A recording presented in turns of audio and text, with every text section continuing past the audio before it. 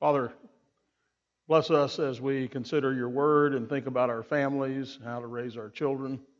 Help us, Lord, to be faithful and diligent in that calling, to not grow weary in well-doing, knowing that in due time we will reap if we faint not. Bless us in all this, we pray in Jesus' name. Amen.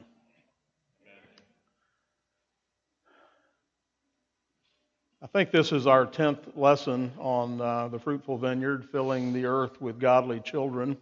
I'm guessing that we will continue this through the end of this calendar year. Just looking ahead as to what else I would like to cover. And today I want to talk about family and culture. Peter Drucker, a businessman, made a statement that I really like because it's concise and it is pointed. Culture eats strategy for breakfast. Culture, that is the things we do, we might even say liturgy. Our practice, the things we just do, overcomes whatever strategy we might have. We can have a plan, we can say we want to do this, we want to do that, but whatever our culture actually is, culture eats strategy for breakfast. Your family has a liturgy. Your family has a culture. This is an inescapable concept. The only question is, what kind of culture does your family have? Not does it have one, but what kind does it have? And a culture that you're currently cultivating, whatever it is, that culture will be multiplied and perpetuated for future generations. In every place where your family culture is sub-Christian, that will be passed along unless someone intentionally interrupts it and replaces it with a biblical culture. I often tell young couples doing premarital counseling, in the case of marriage, you have a man and a woman, you have two cultures coming together, two family cultures, and they're now going to blend and form a new culture. And I always urge them to keep all the biblical parts of their particular family cultures, the things they were given by their families, hang on to those. But any areas where those things fell short, you should set out from the beginning in this new marriage to improve, to make your new culture more biblical, more solid, more to advance the kingdom of God, if you will, and to establish those new habits from the beginning. I always tell them, that's what your parents want. If your parents are Christians, they want you to do better than they did. They want you to learn from their mistakes. They want you to improve. And so that's a great place and a great time to start. This includes everything. Just to summarize it, to give you some examples: education, discipline, worship, TV, music, books, conversation, play, the table, food, art, conflict resolution, fellowship, travel, vacations, recreation, rest, chores, hospitality, celebrations, holidays, giving, labor, study, and everything else. All of it is included. All of it has to be biblical. All of it has to reflect the glory of God.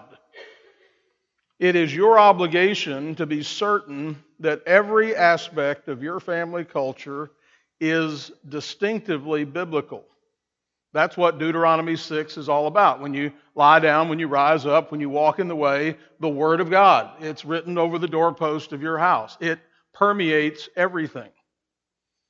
I think we're sometimes tempted to think that child training is about a list of techniques and strategies, a list of do's and don'ts. When we come to see it as comprehensive, though, we might feel overwhelmed. We want a quick fix. But sin and redemption are both comprehensive, and therefore they're going to require knowledge, understanding, and wisdom. Most of us have never even thought about how all of these areas of family culture must be transformed. Our goal is not to have good little boys and girls who mind their manners. The goal is to raise mature, godly, self-governed adults who love God and their neighbors more than they love themselves. Let me say that again. The goal is to raise mature, that is grown up, godly, self-governed adults who love God and their neighbors more than they love themselves. If your culture, if your family culture, as it is right now, is not producing that, then something, perhaps many things, need to change. So I'd ask you, do you like the broader culture as you see it? As you look out in the world right now, as you watch the news, as you see the culture around you, do you like what you see? If so, then keep doing what you're doing. And if not, then we, God's people, have to chart a new course. If you follow the trajectory of the broader culture, or for that matter, if you follow the trajectory of your current family culture, where do your children and your grandchildren land? Scripture tells us that we are to think in terms of our children and our children's children, and to therefore act in faithfulness to God's Word.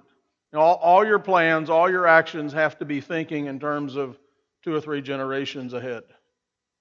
In fact, the sons of Issachar in the Bible are commended for understanding the times in which they lived and for understanding what it is they needed to do. Do we really understand our times, and do we know what to do in the church and in our families? Where are the deficits in the broader culture? Where are the deficits in our family culture, and are those self-consciously being addressed in your home? You know what I mean by self-consciously? That means you're thinking about it. That means you sit down sometimes and you just ponder this about your house. What do we need to do? What do we need to do different? What do we need to change? And you talk about it, husband and wife, or perhaps the whole family has that discussion. What can we do better? What needs to change around here? That's self-conscious. This is not going to happen by osmosis. It's not going to just happen because you go to church or have your kids in a Christian school or you homeschool. It doesn't just happen. You have to self-consciously implement these things. And so, for starters, I would suggest that the broader culture clearly lacks leadership, respect, and love. And thus, our homes, which are outposts of the church, should be pictures of leadership, respect, and love. And we tend to think of our culture as something, that is out there, that is having influence on us. But a culture is found anywhere there is a community of people. It's through culture that our way of living is transmitted from one generation to another, to the next. As Henry Van Til put it, culture is religion externalized. This is another way of saying that our ideas or beliefs have consequences, and these consequences are always visible in our communities. If I could just spend a day or 2 or 3 with you and your family, particularly if you were in my home or if I were in your home, I would never have to ask what you really believe. I could look at your marriage, I could look at your children, I could look at how you all interact, and I could determine what it is you truly believe without a word, because the fruit always points to the root. Now, obviously, we all have inconsistencies. Dr. Van Til used to say, thankfully, sometimes we are better than our beliefs, but oftentimes we are worse than our beliefs. We don't do what we say and think, and we fall short. And so we're in this struggle. I recognize that. But it matters. We might consider this the practical side of philosophy. That is that our ideas have consequences, and it matters then what we think. Every idea Every belief produces a certain kind of fruit. Every culture is the product of certain ideas, whether you've thought about them or not. However, not only do ideas have consequences, but consequences have ideas. In other words, as I said, we can look at it from the other side. Sometimes I could just ask you, what do you believe? And you could tell me. Or I could look at what you do, and then that would tell me also. It works both ways. What ideas are producing the culture that we see, whether in our families or in the broader culture? What is the theology behind what we're seeing? Is God really the center? Is He really the Lord of your house? Is He the boss? Is He the one directing traffic? Is He the one that is telling us what to do when there's conflict and when there are other issues in the house and when it comes to child raising? Is He the one that is in fact the Lord? Many times the ideas have not been thought about in a systematic way. We either don't evaluate the culture at all, it just is, or the ideas seem to be random and unconnected. You see, we all do philosophy, we just don't all do it very well. Our philosophies are often haphazard and inconsistent, and as a result, the fruit of our philosophy, guess what, is haphazard and inconsistent.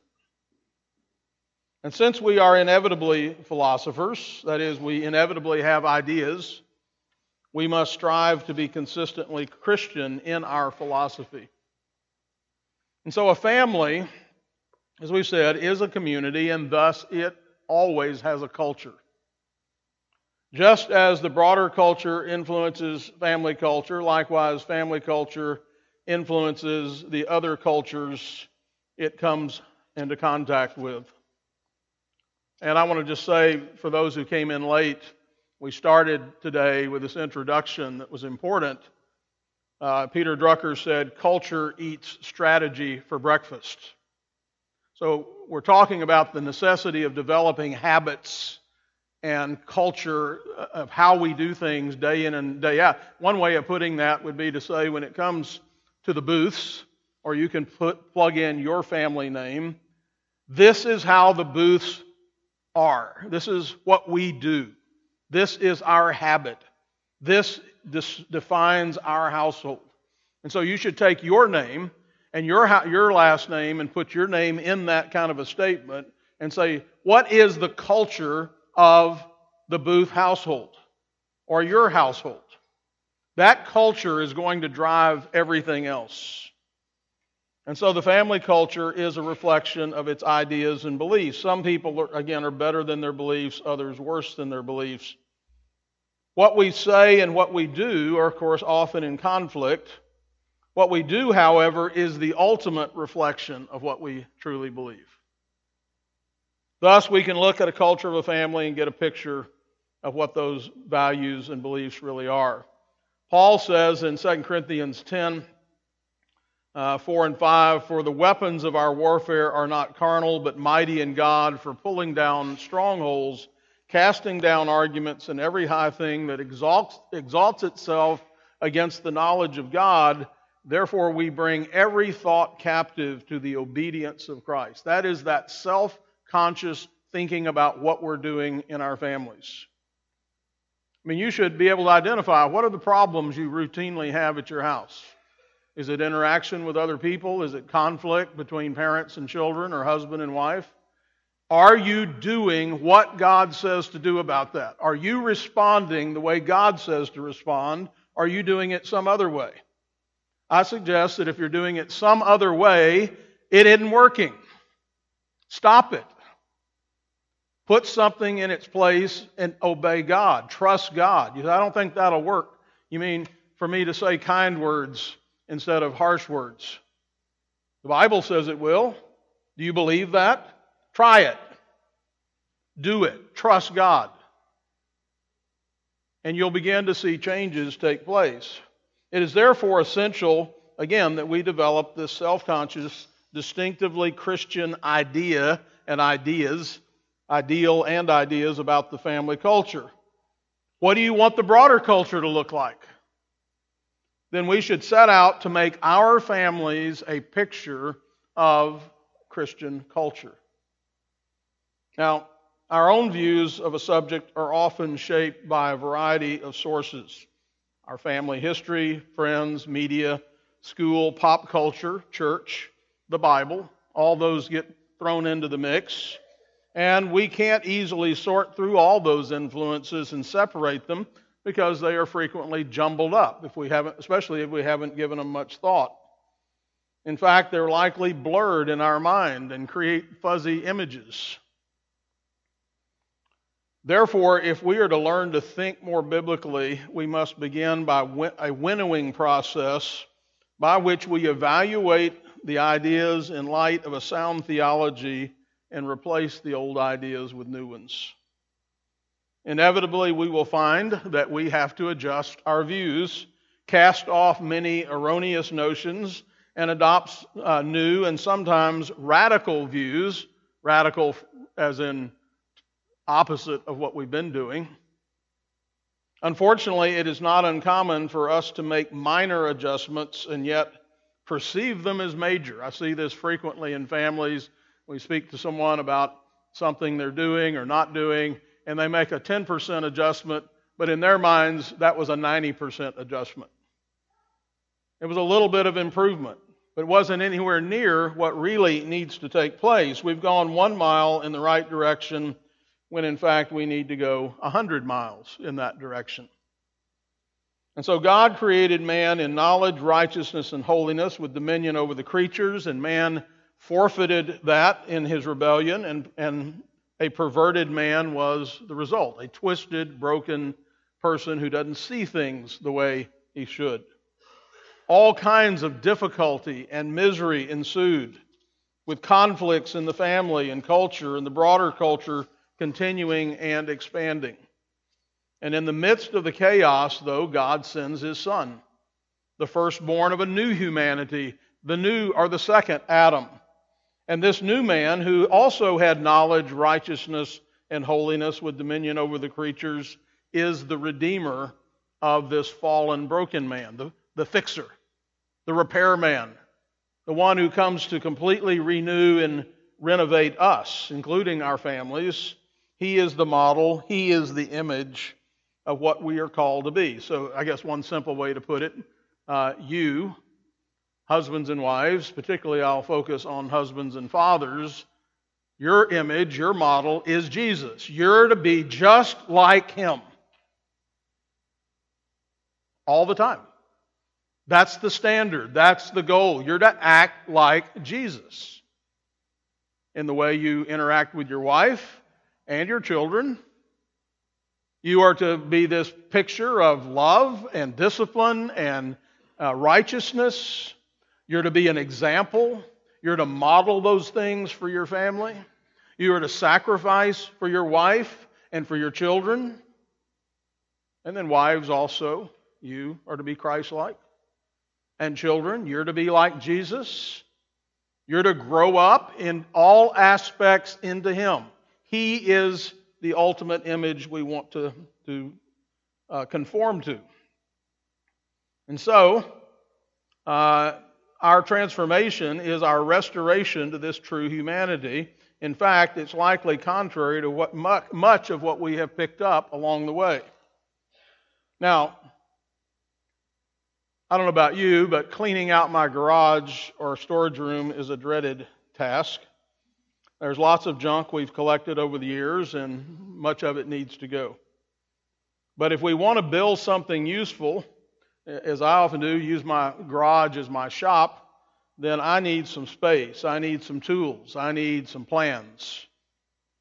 And what we need to build a family culture that we leave to our children, what we need to do is build a family culture that we leave to our children and our children's children. Wouldn't you like your children to have an easier go of it than you did? A better marriage right out of the chute? Wouldn't you like them doing a better job raising your grandkids than you did raising them? That's what's at stake here. We want multi-generational progress so that when we look at the family over the years, over the decades, over the generations, we see advancement. We see the kingdom of God being advanced in powerful ways. And so, many times, those plans look complicated. But in order to have this set of plans, I need an image of what the project is going to look like when it's finished. And again, those plans may look complicated. I might wonder, can I pull this off? I remember one of the first pieces of furniture I wanted to build sitting in our living room, a bench that a couple of people can sit on, a settee. And I remember looking at it in Fine Woodworking magazine, thinking, I wish I could build that, and thinking, but I can't. But then I began to look at the constituent parts of it, each piece, the back, the slats, the arms. And I would think about that one piece, and I'd say, could you build that? Yeah, I think I could do that.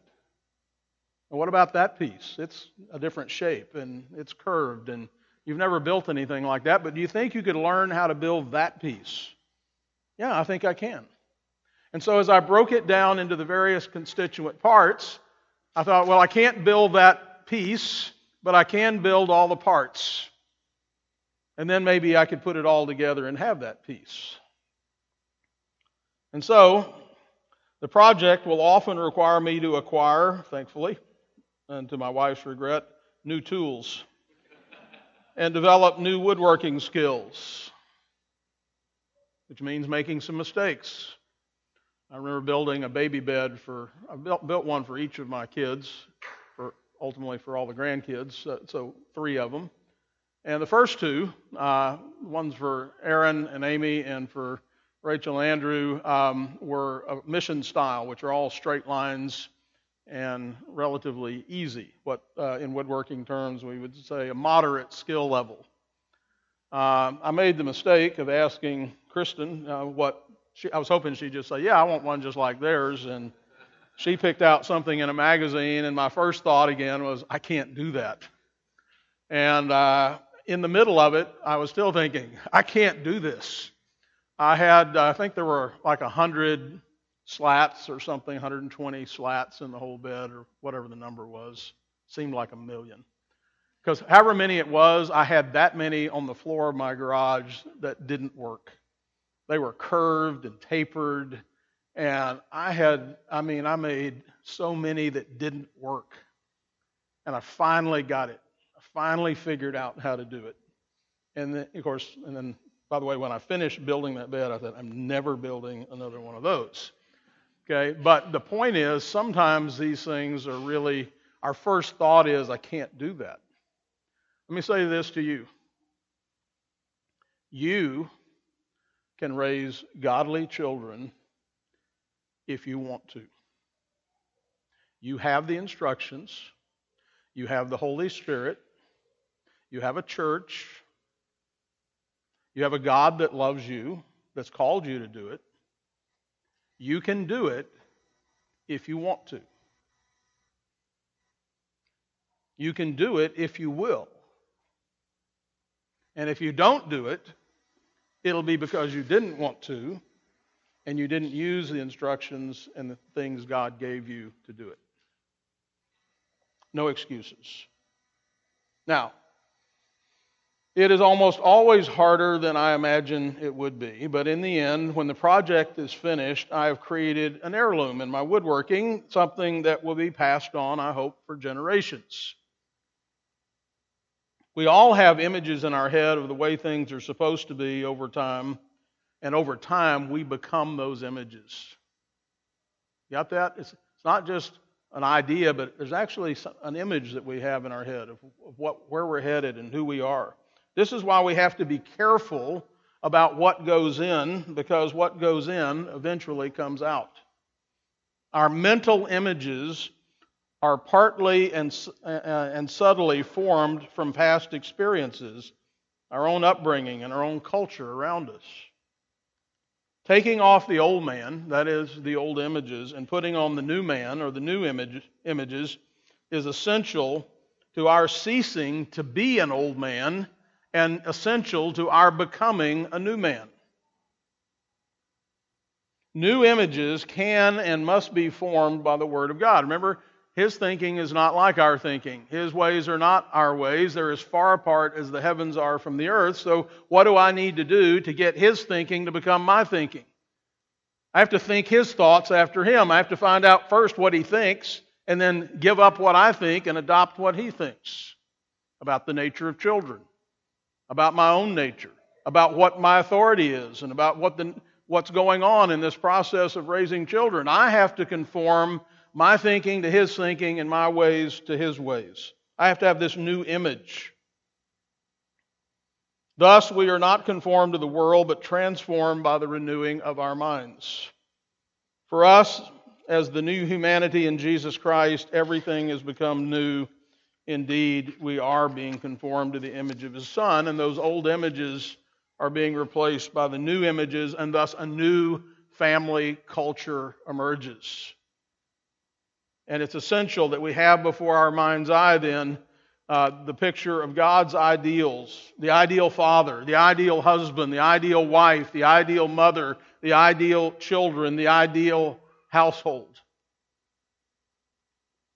These images will be grand, too grand at first. We all fall short of the glory of God. But it is His redemptive work, the work of the Spirit in sanctification, that moves us in the direction of those new images.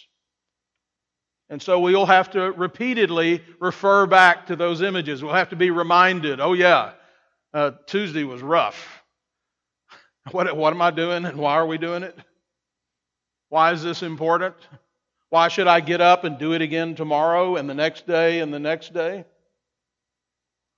So within the context of the broader evangelical church, we can hear people honestly attempting to speak to a corrupt culture and calling people to repent, but there's often no solid biblical culture to replace it with. And so our churches are too often filled with models, not filled with models of what a godly culture looks like. For that, we will first need some godly husbands and fathers to self-consciously form that image and then lead their wives and children to catch the vision of a family culture that honors our calling in Christ. What kind of adults do you want your children to be? Loving, sacrificial, hospitable, hardworking, intelligent, patient, kind, forgiving, leaders, so forth? Is that the kind of children you want? They don't happen by accident.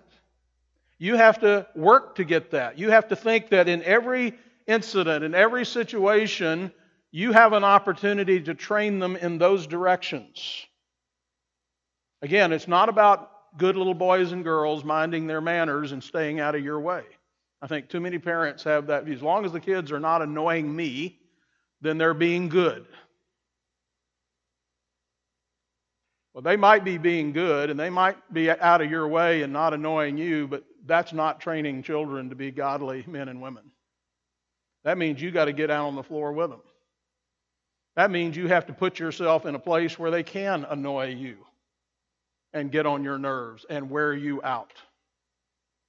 This is work. What kind of a husband or wife or father or mother do you want your children to be? Then you need to be that kind of a father, husband, mother, wife yourself. What kind of marriage do you want them to have? Then that means your marriage needs to be moving in that direction. You say, but our marriage has problems. Yeah, well, what are you doing about it? You settling in? You letting that become the culture that your children grow up with? Because that's where they're going to start. That's going to be their beginning when they start in their new family. Now, back to my furniture building. When the project looks complicated or overwhelming, again, I try to focus on a single piece. I can build that. I can follow those instructions. I can produce that one shape or element that's part of the whole. But I will still need to see and remember the big picture. In fact, if I'm to ever see the project come to completion, I'll have to, again, refer to those plans often while focusing upon the particular task at hand. So read the directions in the proper order over and over again. I read them until I understand them. Don't read them if you understand them. Read them until you do understand them. Read them. You're going to read the Bible. I don't understand that. Okay, read it again. I read it 8 times and I still don't understand it. Then read a book. Talk to somebody. Find somebody who is doing it and ask them how they do it. Get the understanding. Don't stop because it was hard the first time. The fact that it's hard, think about that. Isn't it true? Most of the things you've ever done in your life that were really worth doing were hard. That's what gave them value. You overcame. You did something hard. But in order to do something hard, you've got to be persistent. You have to be knowledgeable. You have to increase your knowledge. You have to fail. And then when you fail, do you quit? Or do you do it again? Have you ever accomplished anything hard without failure? Now, every now and then I see somebody, particularly young people, who are really smart, really bright. One of my most dreaded things is a bright young man. Not because I don't love them, but because I know, this guy's going to have a hard time learning. He's so used to knowing everything, or thinking he does, and what he really needs is a few more failures before he's humble enough to really become wise, because wisdom and smarts are not the same thing. Everyone here, no matter how smart you are, no matter what you make on your IQ test, everyone here is capable of wisdom. Not everyone's here capable of doing calculus, but everyone here is capable of being wise. But I know some people that can do calculus that aren't wise. Wisdom is walking before God, living in His Word, trusting Him, doing what He says. The fear of the Lord is the beginning of wisdom. So, God's Word contains the plans and the directions for building a family culture. It's the church's task to maintain and instruct her members in God's Word and to send her members out the doors to their various outposts where they self-consciously apply those lessons day by day. Indeed, it's a grand project with challenges and frustrations and failures, but with much help and much hope. The inspired Scriptures are for what? All Scripture is given for what? For doctrine, reproof, correction, and instruction in righteousness. Why? That the man of God may be mature, complete, thoroughly equipped for every good work. Now that's it. I mean, you have everything you need in the Word of God to do this job, if you'll use it. You have doctrine that will show you what you need to do. Reproof tells you where you messed up. Correction tells you how to fix it. Instruction tells you how to do it better and keep on the right way. And it says it is capable of equipping you, parents, to make you grown up, mature, wise, thoroughly furnishing you, not partially furnishing you, but thoroughly furnishing you for every good work. So if you see parts of your family culture that don't look right, parts that are not reflecting the images of the Heavenly Father or of Christ and His church, then stop doing what you're doing and replace it with something better. Remember, ideas have consequences. You need some new, old ideas in order to improve your family culture, in order to reflect the Father and Jesus Christ to the world. This is why sound biblical views of the triune God and theology are critical. It's the last theological book you read, other than the Bible. Well, that's just for the theologians. No, you're a theologian. A theologian is someone who knows what God thinks about something. Do you know what God thinks about your kids? And about your marriage and about your family? Do you know that? You're a theologian.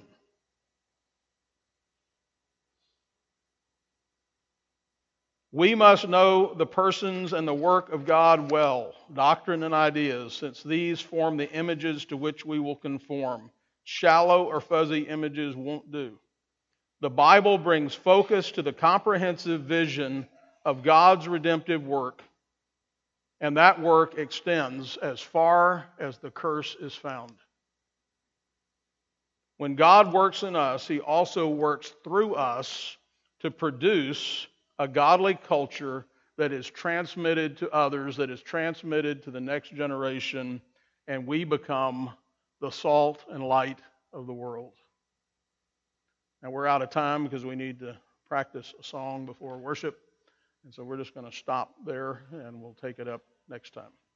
Father, we thank you for your word. We thank you for its promises, the hope, and the information, and indeed supplying all of our needs through Jesus Christ. Help us to be godly parents and establish godly cultures in our home.